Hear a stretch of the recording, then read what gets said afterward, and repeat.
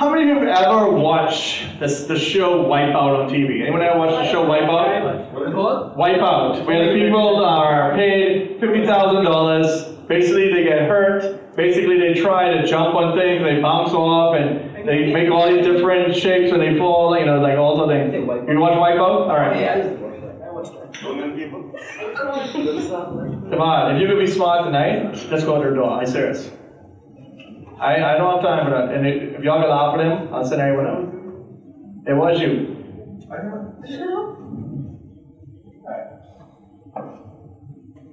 When we consider this play the Wipeout, right? People are paid and they want to go on TV and make a fool of themselves. Now, how many of you ever made a fool of yourself in public? Anyone ever done that? Anyone tried to be cool and did something and mess yourself up in public? All right.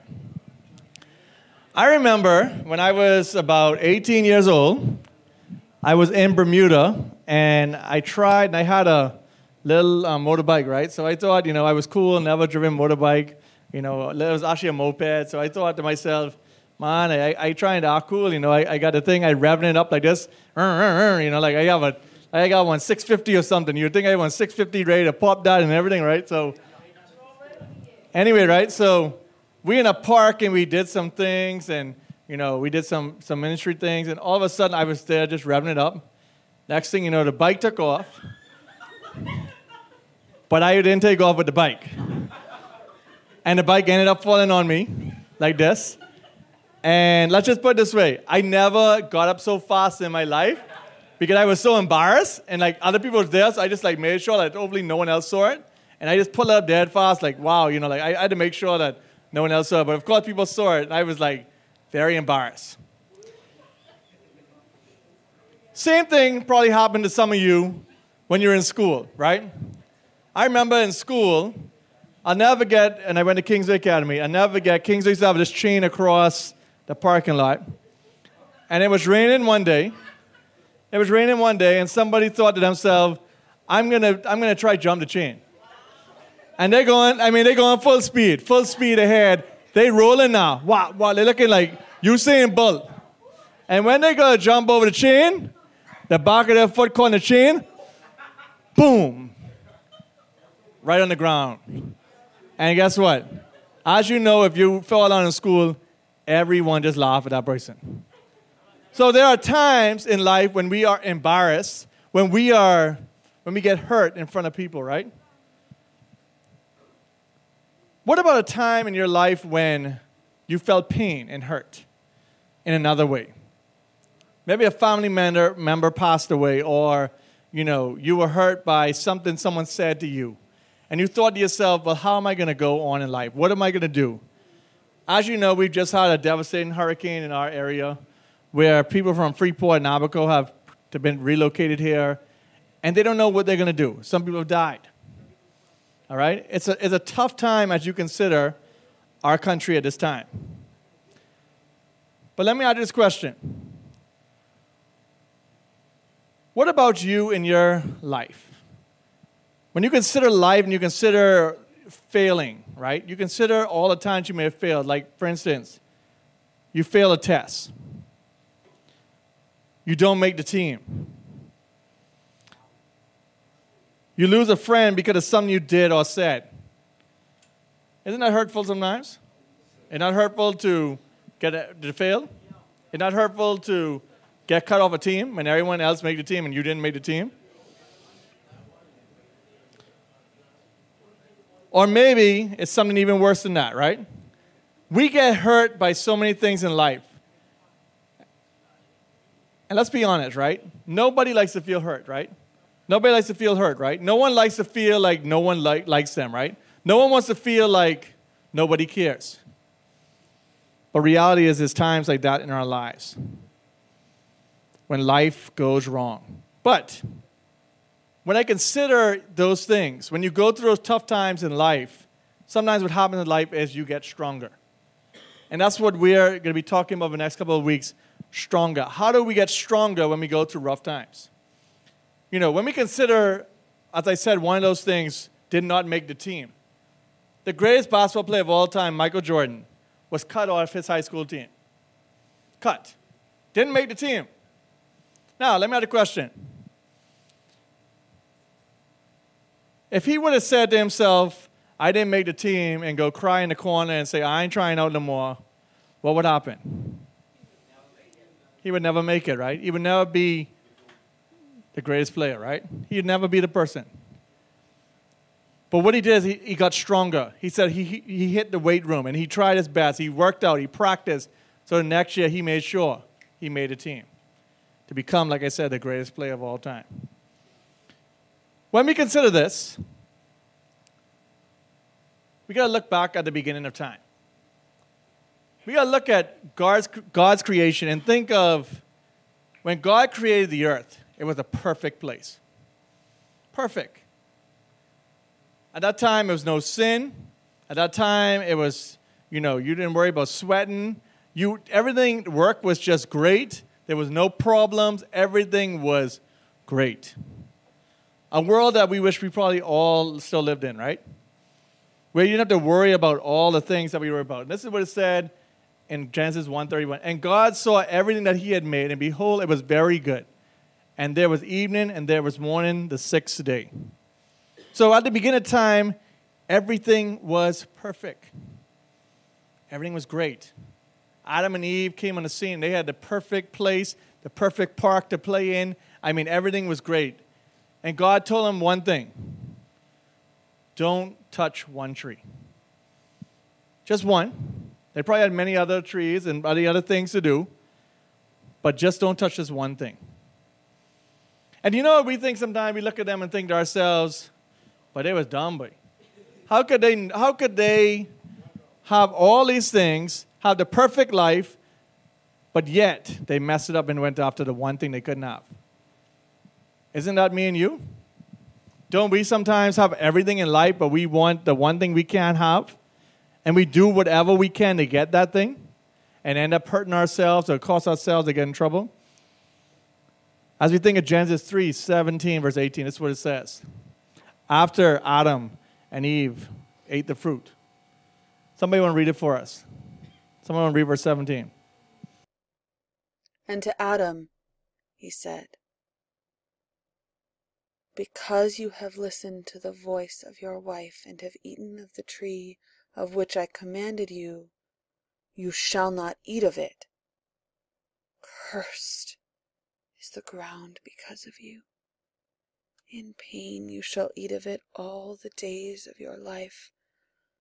Thorns and thistles it shall bring forth for you, and you shall eat the plants of the field. So here it is. They had the perfect life. They had it all together. They didn't have to worry about nothing. Everything was great. But the one thing, as they ate the fruit, everything changed. One thing changed their whole life. Like I said, we would look at them and think to ourselves, boy, they dumb. Why would they do that? We could ask the question.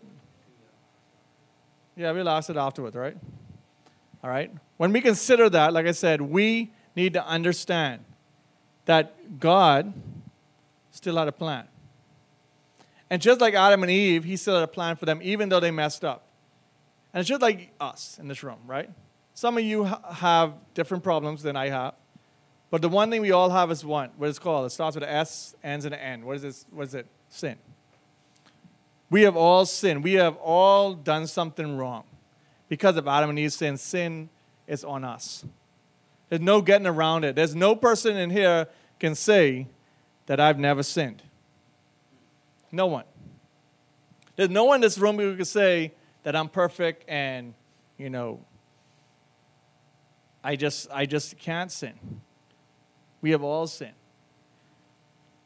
But one thing we got to understand is this. Because of our sin, we need a Savior. Because of what we have done, Christ came to this earth, and he gave us the gospel. As we was trying to sing in the first song, we was trying to sing the gospel. What is the gospel? The gospel is that God sent his son, Jesus Christ, to die for us so that we could have a relationship with him. And he didn't just stay dead, but he's alive. And I just wanted to, hopefully it could play. I don't know if it could. Let's try a video and just to give you what the gospel is in a simple, dramatic form.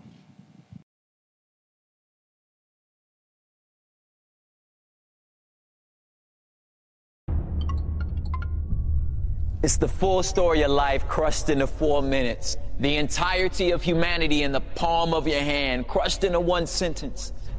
Listen, it's intense, right?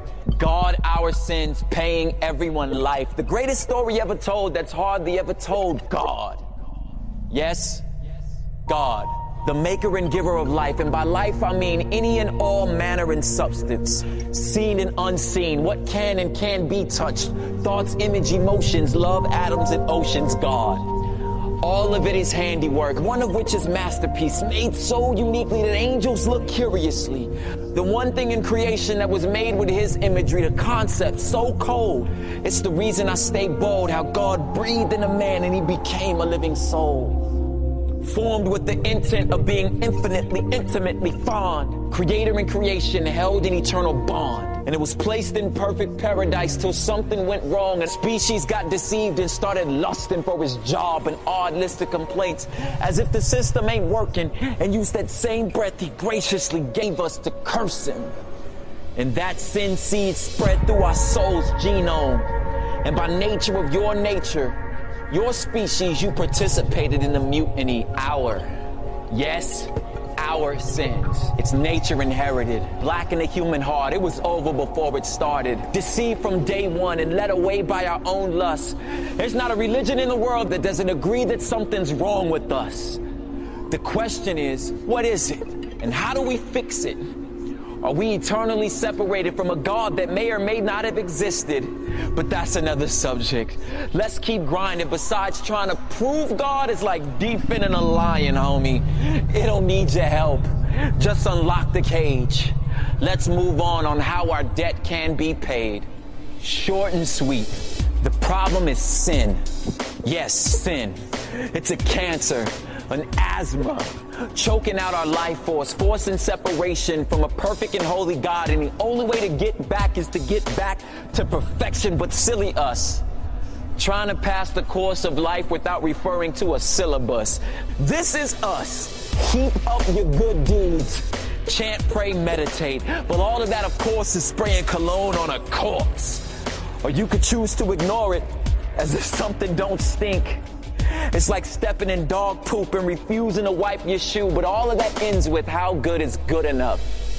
Take your silly list of good deeds and line them up against perfection, good luck. That's life past your pay grade. The cost of your soul, you ain't got a big enough piggy bank, but you could give it a shot. But I suggest you throw away the list, because even your good acts are an extension of your selfishness. But here's where it gets interesting. I hope you're closely listening. Please don't get it twisted. It's what makes our faith unique. Here's what God says is part A of the gospel. You can't fix yourself. Quit trying. It's impossible. Sin brings death. Give God his breath back. You owe him. Eternally separated. And the only way to fix it is someone die in your place. And that someone gotta be perfect, or the payment ain't permanent. So if and when you find a perfect person, get him or her to willingly trade their perfection for your sin and death in. Clearly, since the only one that can meet God's criteria is God, God sent himself as Jesus to pay the cost for us. His righteousness, his death, functions as payment. Yes, payment. Wrote a check with his life, but at the resurrection we all cheered, because that means the check cleared. Pierced feet, pierced hands, blood-stained son of man, fullness, forgiveness, free passage into the promised land. That same breath that God breathed into us, God gave up to redeem us. And anyone and everyone, and by everyone I mean everyone, who puts their faith and trust in him and him alone can stand in full confidence of God's forgiveness. And here's what the promise is: that you are guaranteed full access to return to perfect unity by simply believing in Christ alone.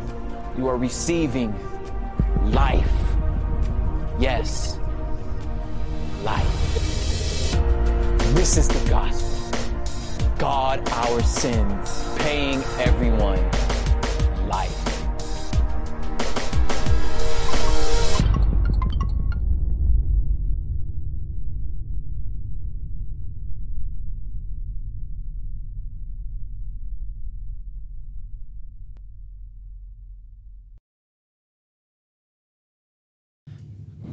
So like I said, there was a perfect man who had to pay the price for us.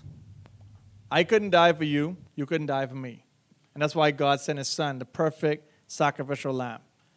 So when we consider that, like I said, these bad experiences make us stronger. And as we think of our sin and we come to know Christ, every single day of our lives we need to grow closer to him and we need to be more like him.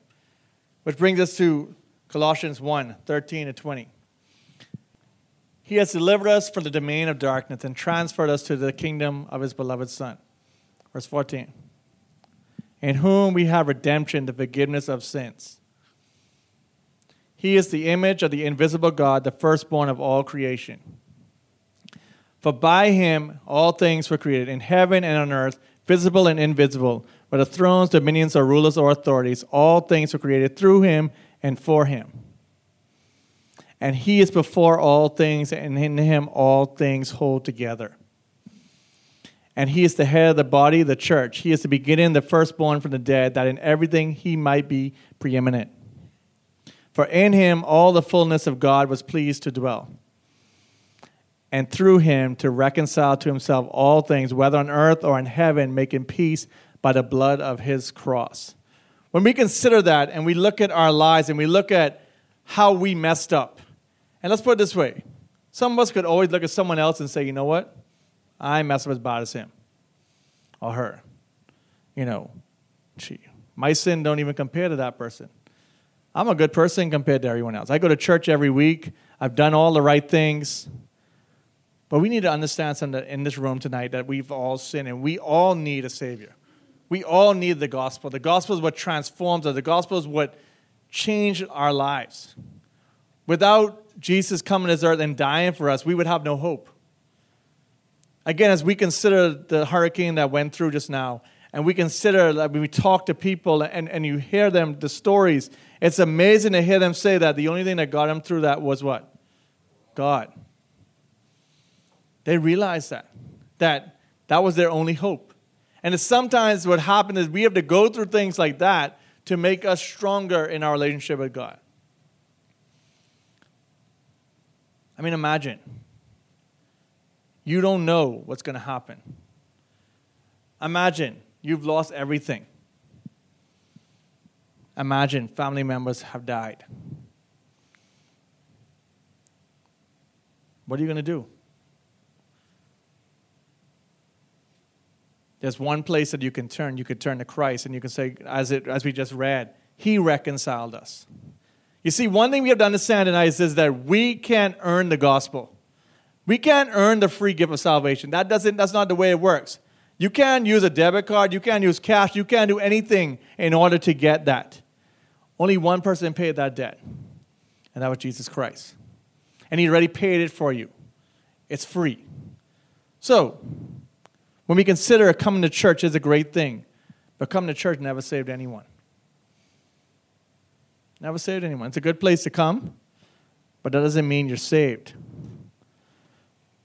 So I want to challenge you as we get ready to close. I want to give you an illustration. I want you to look at this. And I want you to look at how sometimes in life things are transforming, how things happen, right? I have 3 objects that I'm going to let you look at. And right here, okay? So we have a carrot.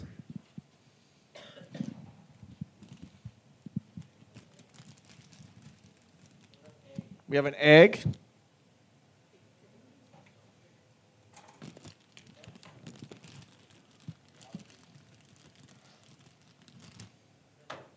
And we have coffee beans. All right. So we have these 3 objects, and I want us to look at them. Now I have some hot water that hopefully is hot enough for us to think about, and hopefully it does what I'm supposed to do. First of all, what happens to a carrot when you pour hot water on it? Anyone know? It gets soft, right? You want to come feel this? Come feel this right here. Come feel this carrot. Tell me, make sure how does it feel right now? Hard, right? Man, why you drop my carrot, man? How I eat now? I need that for dinner. Where you going? And table it. Get it from me, please. All right. So the carrot starts off tough, hard, all right? Now, what's going to happen when I pour water on it? Hot water.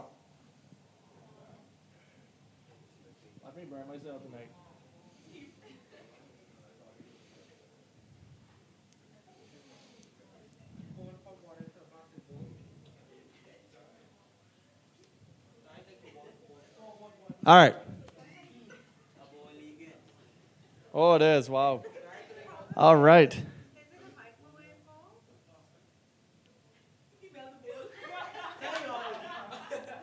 All right. The illustration is going great, guys. All right.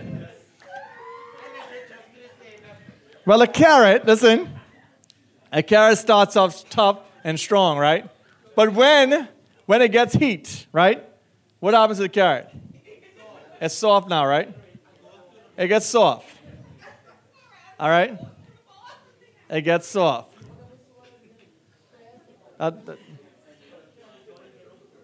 And listen to me, right? If a bowl has a hole in it and you pour water in it, it will come out. All right? No, it had a hole in it. That's why. I can see the hole right there. It had nothing to do with the microwave, all right? So, listen, all right? This is all part of the illustration right here. When things get tough, sometimes we spill over in life, all right? Things spill over, all right? Things happen, all right? Just like these carrots, they were hard. Now they're very soft because of the hot water, right? All right, Stephen. Now, we get to the egg, right? When you are like an egg, when you pour hard water, what happens to it? It'll get hard, right? It gets soft, and what might happen to it? Start to what? Start to crack, start to smell, right? Huh? I know.